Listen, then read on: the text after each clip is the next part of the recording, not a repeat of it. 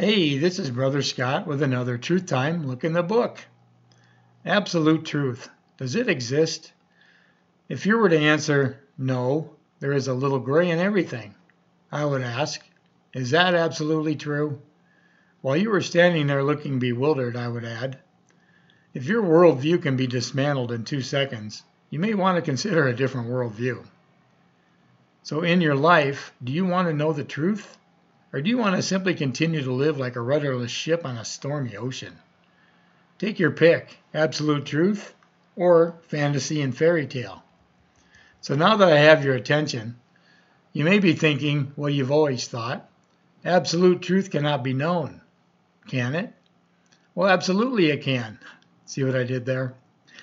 If you decided to go on a quest to discover if absolute truth exists, where would you start? Not sure?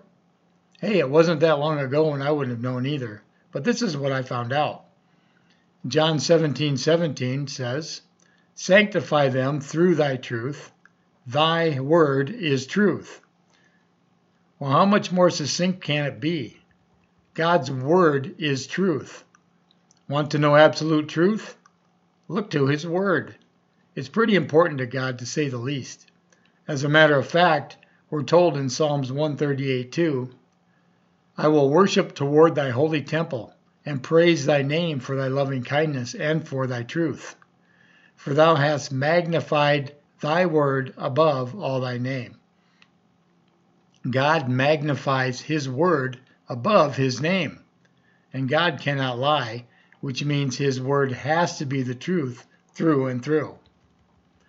Ephesians 6:14, "Stand therefore, having your loins girt about with truth, and having on the breastplate of righteousness."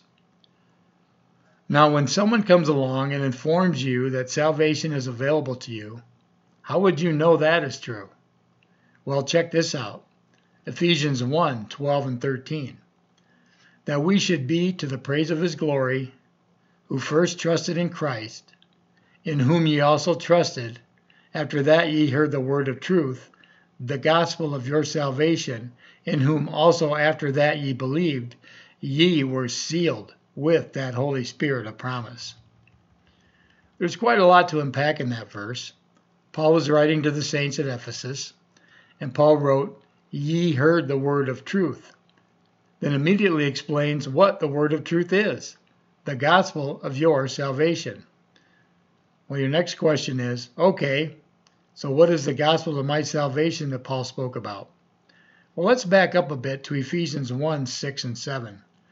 Speaking of Jesus Christ, "To the praise of the glory of his grace, wherein he hath made us accepted in the beloved, in whom we have redemption through his blood, the forgiveness of sins according to the riches of his grace." There is the first part of salvation, in whom we have redemption through his blood, the forgiveness of sins. Well, why was forgiveness of sins necessary? You may be inclined to answer, well, forgiveness of sins is our salvation. Well, not so fast. And why do I say that? Well, let's move on to 2 Corinthians 5:18 and 19. "And all things are of God, who hath reconciled us to himself by Jesus Christ, and hath given to us the ministry of reconciliation. To wit, that God was in Christ reconciling the world unto himself, not imputing their trespasses unto them, and hath committed unto us the word of reconciliation." Notice, who, God, hath reconciled us, the world, to himself. God could not reconcile himself to sin.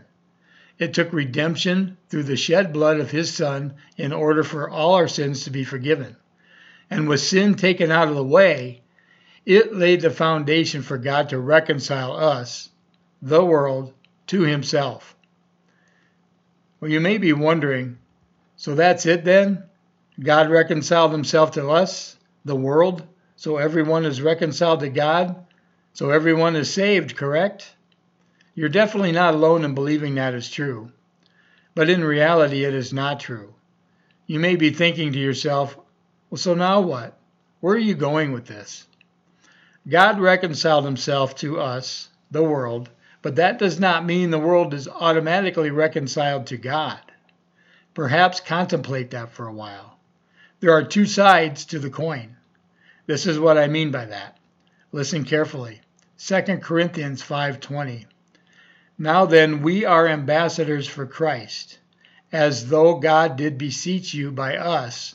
We pray you in Christ's stead, be ye reconciled to God. God accomplished his part through the finished crosswork of his Son. He reconciled himself to the world. But now we are instructed to reconcile ourselves to God. Okay, how? How do I reconcile myself to God? Acts 16:31.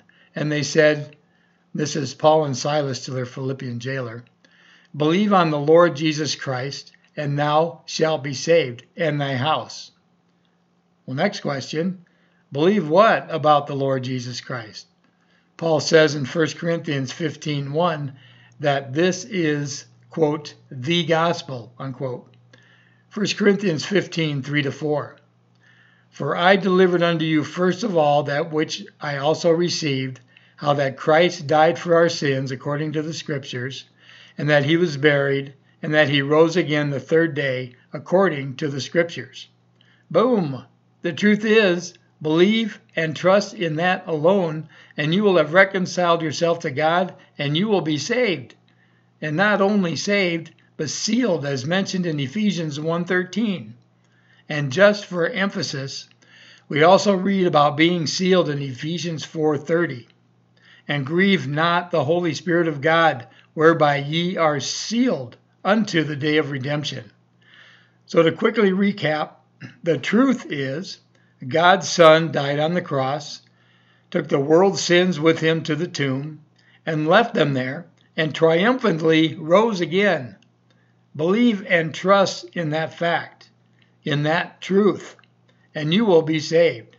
Make today the day of your salvation. This has been Brother Scott with another Truth Time Look in the Book.